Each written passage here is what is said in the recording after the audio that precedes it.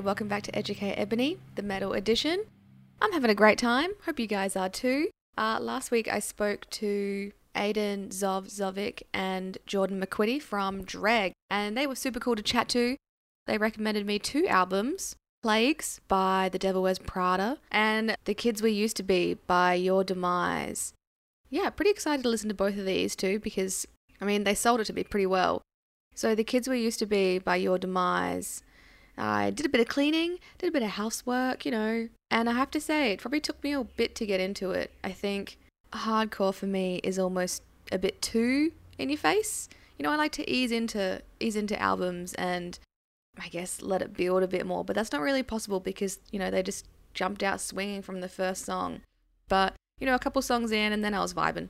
It was good. There was a flow and I like how it's not all constant, heavy hitting. And I think my standout song, other than the title track, I really liked Shine On, which featured Mike Haranica of The Devil Wears Prada. So that was cool. And then leading into the Devil Wears Prada album, Plagues, I liked that. It was slightly unhinged, and I think I liked that aspect of it. I think the vocals varied a lot, like different types of screams. Don't ask me what they are, because I probably can't tell you, but I liked that. And then I'm a big fan of like piano and organ, and that was throughout the album too. I just think it brought like a lightness, maybe a bit of a relief to the album. And I had quite a few favourite songs on this album. I really liked Don't Dink and Drance. You Can't Spell Crap Without C. Nickels Is Money Too. And I do think the flies, or the sound of flies at the end of HTML Rules Dude, that was pretty gross. That was disgusting. Also, these song names are mad, and as a writer, it hurts me, but I appreciate the humour. Anyway, so big thanks to Zov and Jordan for coming on and educating me. And let's get to this week. Be great. And look, this is just your quick reminder if you haven't followed me on social media, Facebook, Instagram, Twitter, whatever you like. You can catch me at Educate Ebony. I post some cool stuff. You might like it. Anyway, let's get to it. For this episode of Educate Ebony, I would love to introduce Sam Dillon. He has his finger in a few musical pies, including being the vocalist for Low, Hadalmore, and most recent death metal project, Nesha. He's a fan of Pythons and is an illustrator as well. And I have to say, I saw you perform at Big Sound 2019, Low. And yeah, I will never forget, that was like insane. As soon as Janine emailed me, my boss Brownie was like, oh, remember that guy? I do, immediately. Yeah, it was a great show. So I'm excited to have you. Welcome. Yeah, awesome. Thanks for having me. So with the premise of this show, is it because are you trying to gather knowledge about things that you're not exposed to, or are these is just like, are you a newbie to things? Is that what it is?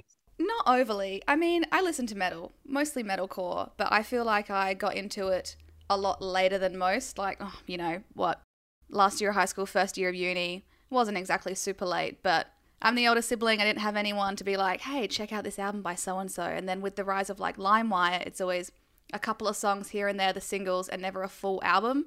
So this is really me just trying to fix that and hear what I should have been hearing my entire life. Oh, I don't think there's any rules of what you should be hearing or not. It's more that I think what touches you and what inspires you and what has a resonance with you with the music that you pick. Like, I don't listen to metal non-stop in my own life. I prefer to have a mixed palette of everything to get inspired by. Same with film or books. But that whole thing of your age group, because I'm a bit of the autumn leaf compared to you.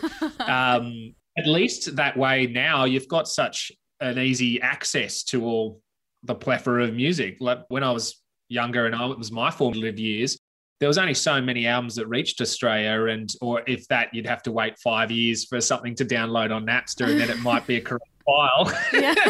But it was a bit of a gatekeeping thing of you hung out at the record store, you went to the gigs and you made friends that organic way, and then they'd make you mixtapes or they'd put you onto a magazine subscription and you'd be able to get something through that. But it's all what you love, and there's no rules to people saying, well, I don't think that's a relevant or valid band. You just like what you like. Yeah, that's true. I do feel like I missed out on like a lot of classic albums or classic bands. So it's like, before this podcast, I'd never listened to a full Metallica album. And some might say that's a crime. So I fixed that now. But, It's a blessing, though.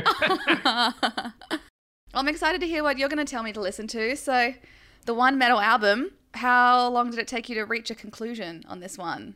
Well, to be honest, I had to sort of censor myself because I've got 4 or 5 that really hit the mark for me in ways that have made a profound influence on my life, especially in the way that I go towards music and how I write albums. But I was actually thinking Marilyn Manson's Hollywood, but the myth has accidentally caught up with the man, so we can't be talking about that. Then there's other ones that are a bit too obscure for their own good, like Lord Mantis, Death Mask, or Skinny Puppies, Too Dark Park. These are all great albums of a lot of self-loathing and that, but I think that there's stuff that's made more of a direct impact on me. So today I'd like to talk about Gallows' 2009 album, Grey Britain. I have never heard of them. I'm going to write that down so I don't forget. You've never heard of Gallows? No, who are they? Surely you know the most famous ranger in the world besides Josh Homme is Frank Carter. Yes. Yeah, Frank Carter's was the singer of Gallows, and his brother was the guitarist that wrote the album with him. Oh, that's very interesting. Yeah. Because all you ever hear about is Frank Carter and the Rattlesnakes. Yeah, well, fair enough. He's definitely had a sea change of more positivity in his life and more of a party dog scenario. But that man has his origins in being very angry at his own country. So that's what we're going to talk about today. Oh, I'm excited. Okay, so you had the other few that you were gonna think about and gonna maybe bring to the podcast. But this album specifically, what about this album were you like, oh yeah, that's the one? I think it's important for people to listen to now because it's a modern classic. And it was their second album that they did. Now, before that, they had an album called Orchestra of Wolves. And it showed their age. It showed that they had the potential for really, really good songwriting, especially they're not technically a metal band, but they're not, in my eyes, technically a hardcore band either. So they've got big bravado. They put on a great show. There's a lot of angst and energy in all their tracks and a bit of that English sarcasm. And it's all showcased by Frank's ability to just have the most, I guess, it's the most unmistakable English accent. And he uses this snarl and this raspy voice with this very Londoner vibe on it. And you'll never mistake it for anything when you hear it. And it adds more of a genuine nature to it. And it's one of those, I think a lot of people in heavy music, they try and emulate 4 or 5 American or European voices, and they get lost in that flavor. And sometimes it loses the identity of the singer. So as long as you can pronounce your words, I think it's good to be able to have your character in the music as well. So it's great to be able to hear stuff from a band that you'll just never mistake the singer from somewhere else. Yeah.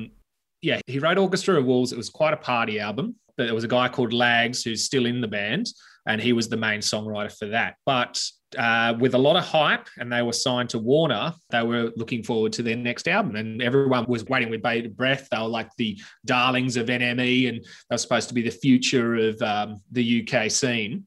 And as we can see, 15 years on or whatever, Frank Carter's kicking goals. Like he is like a stadium filling identity now. And during 2009, we're looking at the global recession, the collapse of the economy across most of the Western world. And also there's xenophobia, there's racism, there's knife violence and poverty across the UK. And a lot of things that haven't been addressed in music, that people have just been putting their heads in the sand a lot about it. And he'd managed to kind of look into his crystal ball and see Brexit was on its way. Like there's a lot of things in this album that happened 10 years before they happen in real life. And it's quite eerie and poignant to hear those lyrics that are so angry and so disgusted in your own homeland be able to come true. And I think he has a lot of sorrow about the way that it's shaped out. And when you're going to be that violent and that observant about your hometown or the people that you're with and the society around you in general and all its corruption, that's going to take a lot out of you. Like it's painting with only a black brush. So there's not much light in it, and it does create emotion and it does create anger, and it comes from a place of frustration. But I can understand why that was the last album that he did with his band. And that's also one of the few that Stephen, his brother, was able to write the music for. And I think it burnt him out because he didn't really do too much of the writing after that for the next year or two that he was still involved with the band. But it's a wonderful piece of art, and there's a lot of themes in it. I feel like I'm waffling on. Is there any there any kind of clarity that you would like to ask about this stuff? Or I mean, in terms of it being such a dark album, I think that takes a lot of like introspection, as well as, I guess, looking at the world around you. And then it sort of leads to like, how long does it take to put something like this together? How long is a piece of string as well? But like, you know, to actually get it all right, but not get too mad about it and then, I don't know, mess it up or something. Like, it's just a lot of work, isn't it? This is huge.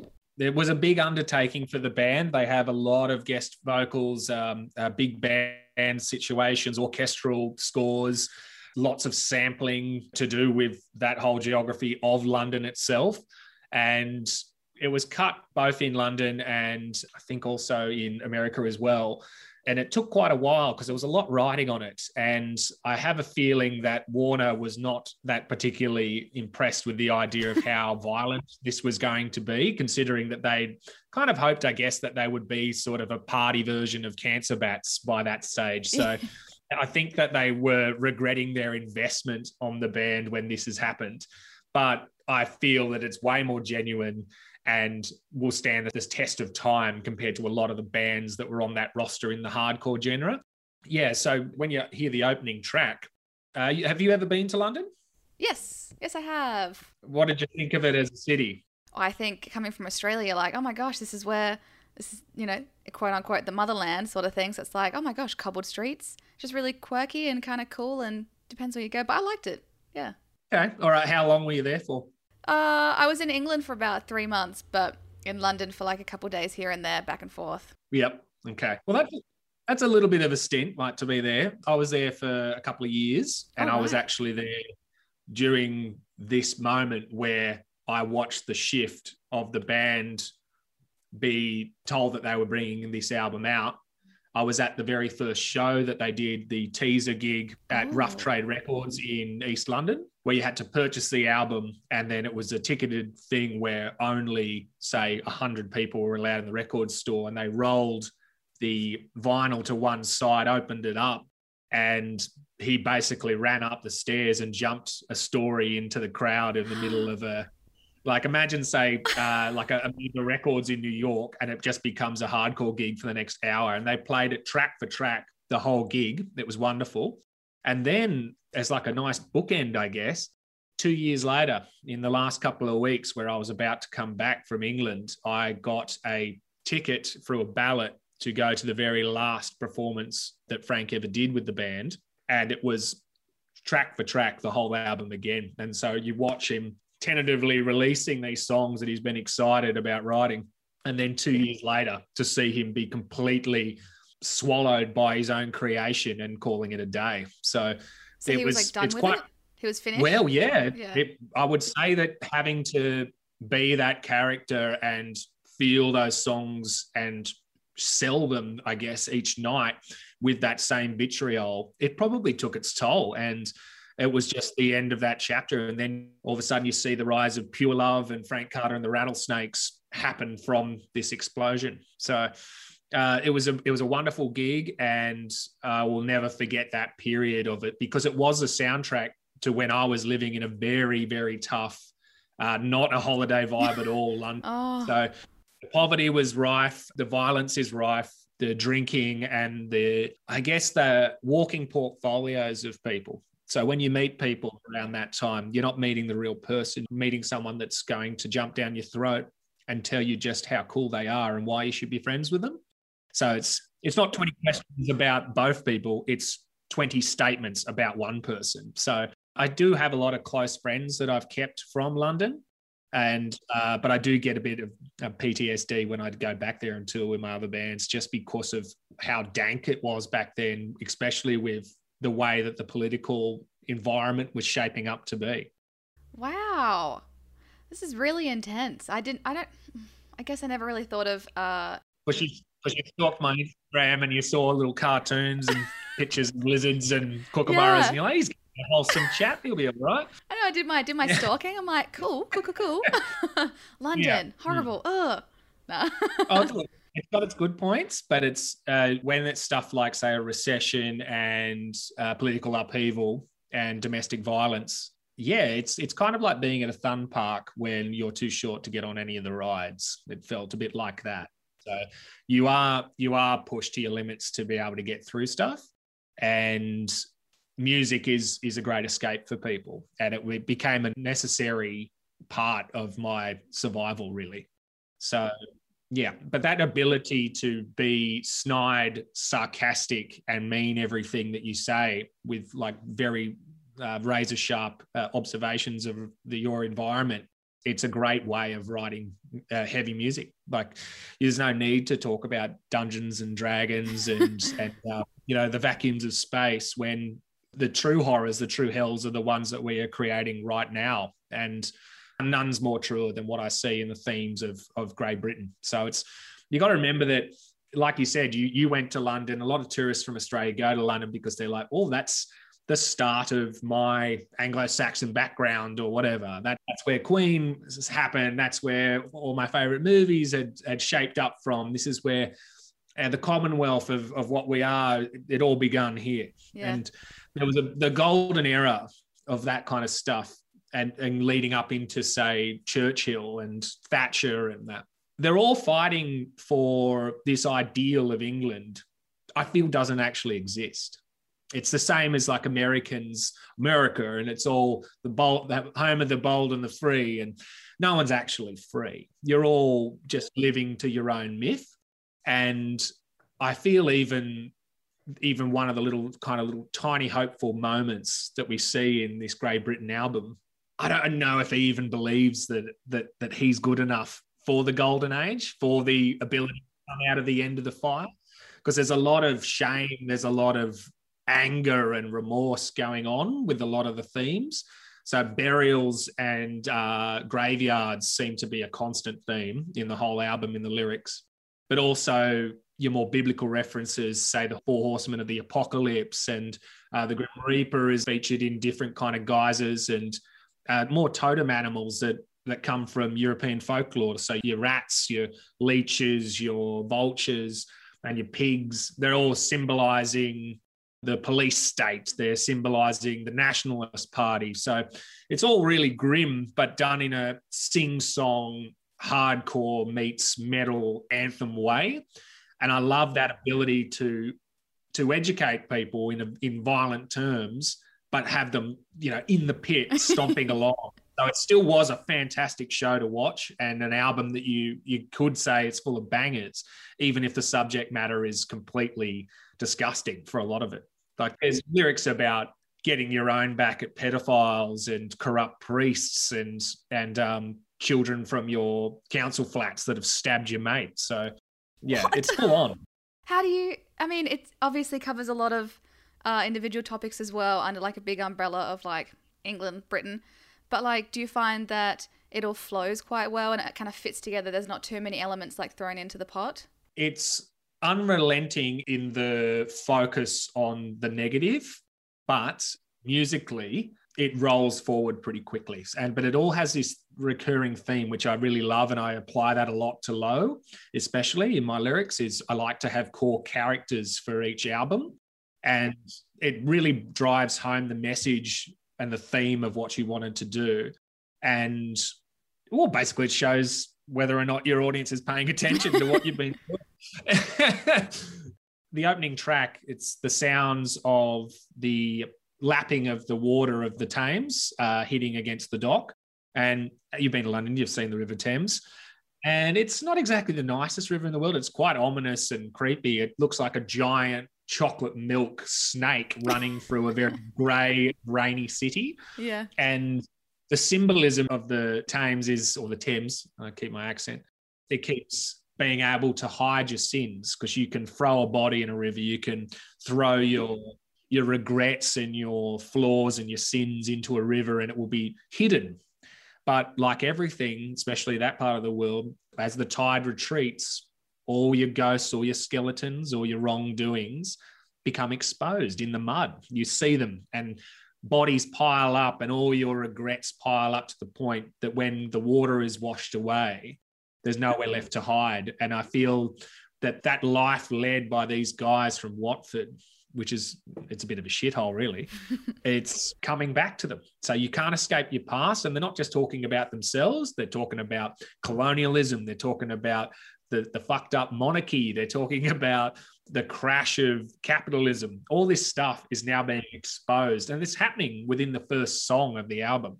And then we go through and it's the corruption of their officials, of the church in England, of people that will say one thing and do another, that very charlatan-esque snake charmer, snake oil salesman sort of persona, and vultures, of course, picking off the goods and efforts of others. It's great. And you even hear samples of slaughter yard pigs squealing for their last gasp at the end of some of these songs. And it's all very vile, very theatrical. It does have a very cinematic element to a lot of these songs, but you do roll along with it and you notice that those key characters keep popping up. So when you, after this podcast, if you're interested, you can go and have a look at what the proposed artwork was supposed to be for this release. Because Frank's a tattooist, as you probably already know, and he does a lot of flash. And he had been in charge of coming up with the painting that was going to be featured as the main of this Grey Britain release. And it was instantly knocked back by the record company and by the obscenity laws of the UK, because it was all that disgusting imagery that I just talked about. Imagine the Stations of the Cross, 1 to 10 or 12 or whatever, except that the Christ figure is actually the youth of the UK. It is the corrupt priest. It is the racist and sexist police department, and they're all being stabbed or raped or choked or snuffed out by faceless hoodie youths from the council flats. And it was painted on a ginormous watercolor parchment, and it never got to be used. So when you buy the release, it opens up in the middle, and it's just a blank censored block over the edge of the whole thing, and you can only see like a little millimeters of some violent thing happening around the edges. So it's like even the UK record companies were too ashamed of their own past to even let the image of the lyrics be seen with human eyes. So oh my gosh, Frank went ahead and released a very limited number of these prints, which I actually own. So I have one of those.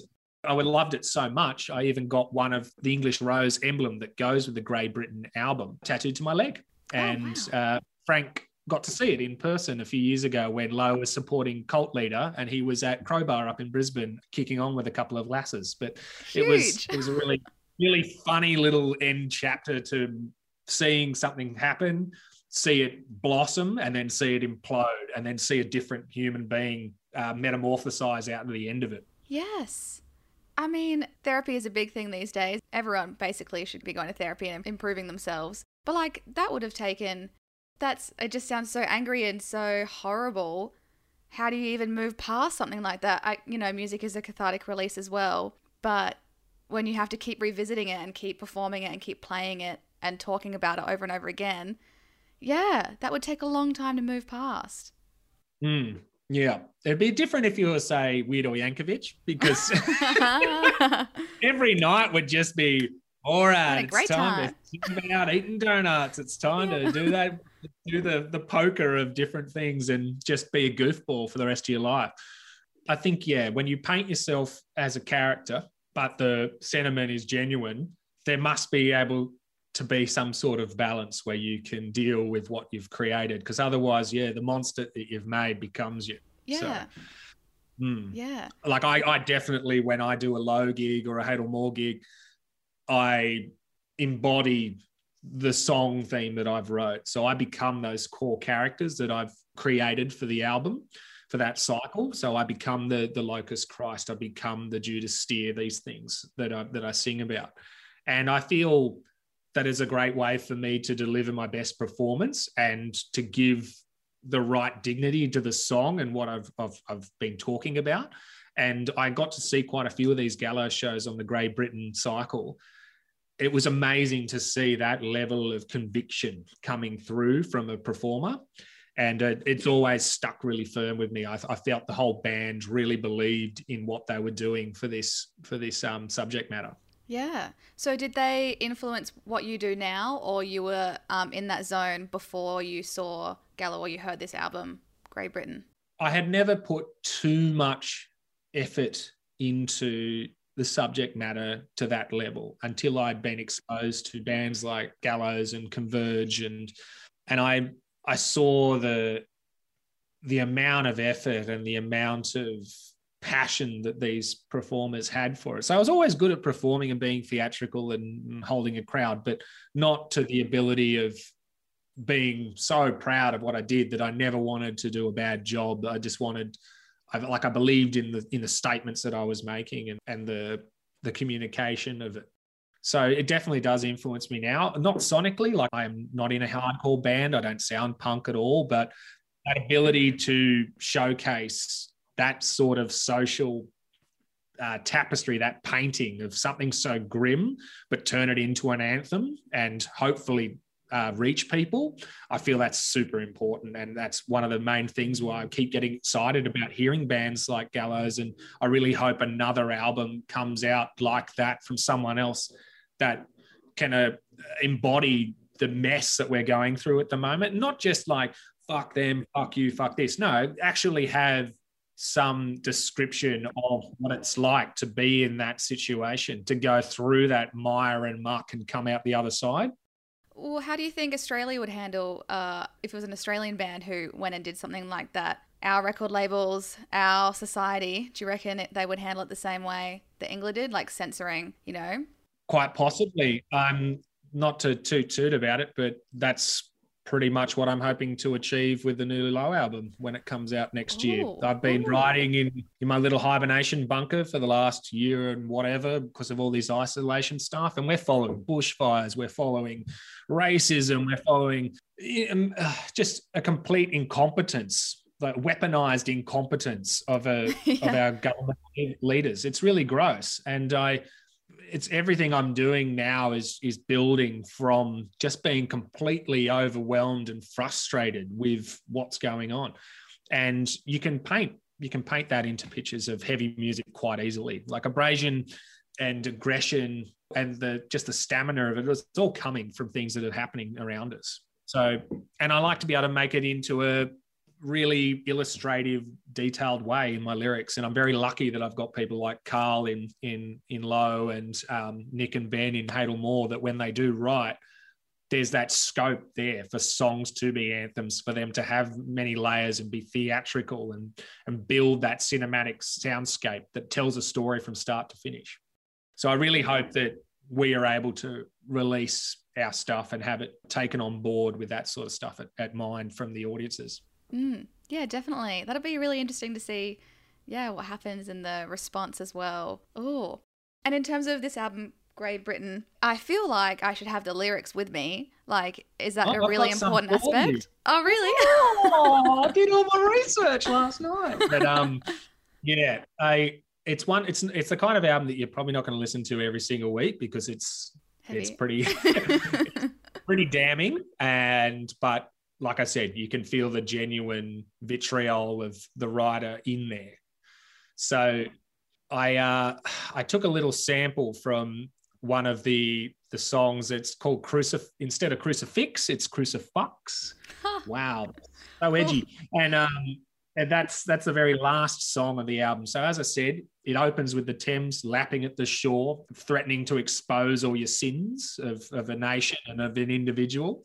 But then we visit these other characters, and all these ones I'm telling you about that are featured in this end result painting that never got to be seen by the world. The end one, Crucifix, track 13, his lyrics at the end go, "It's time for us to take a stand. We are dying on our knees in this grey, broken land. And all the martyrs that have convinced themselves that death ain't a sin, well, you're living in hell. There ain't no glory and there ain't no hope. We hang ourselves, just show us the rope. There ain't no scapegoats left to blame. We've brought this on ourselves and we could have been the change. Grey Britain is fucking dead. So cut our throats, end our lives, let's fucking start again. Whoa, that's a bit of a call to action, isn't it? And then it just goes silent. That's the last human word that happens in the album. But that track itself keeps running for another 5 minutes. And it's this somber, bittersweet crescendo of orchestral strings and horns. And it sounds as if it's supposed to be the calling of the guard at Buckingham Palace or something, or perhaps the end of a Sweeney Todd a scene, or you know what I mean? It's very British, but it's very ugly as well. So I like to think of this whole album as, say, something like Francis Bacon painting, where it's just so typically English in its direness, but it's iconic at the same time. You'll never forget the image. You'll never forget the sound. And I think it's that one fragile but honest flicker of hope he mentions there, of being able to come from like a phoenix from the ashes. So it's almost stuffed out completely by this whole album because of what it's led to, him having to admit that. And that sacking of Rome, that burning the choked forest to make room for new growth, that rebirth.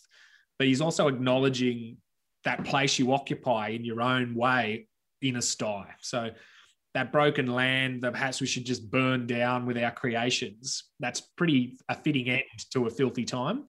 So the end note, it's that funeral departure, I feel. And it's very dramatic, as I said, the whole album is, but it leaves that pause without his snarly voice for those last ending minutes for the listener to be able to, I guess, repent and reflect on where we're at. Because this could just, like, sure, this is a very British album, but I don't feel Australia is that alien to the sentiments and the subject matter that's been put in place. Same with Trump's US, same with Putin's Russia. Mm-hmm. It's the same stuff. It's that tyrannical leader. It's those corrupt individuals and that clinging to those old archaic and useless religious ways that just keep us repeating our past and having our own personal rivers expose those piles of bodies of everything wrong that we've done. So, yeah. Oh, my goodness. I feel like it's challenging people. Are we going to be better, or is this the cycle that we're doomed or cursed to be able to do each time? Yeah. Wow. Well, how do I go about listening to this one?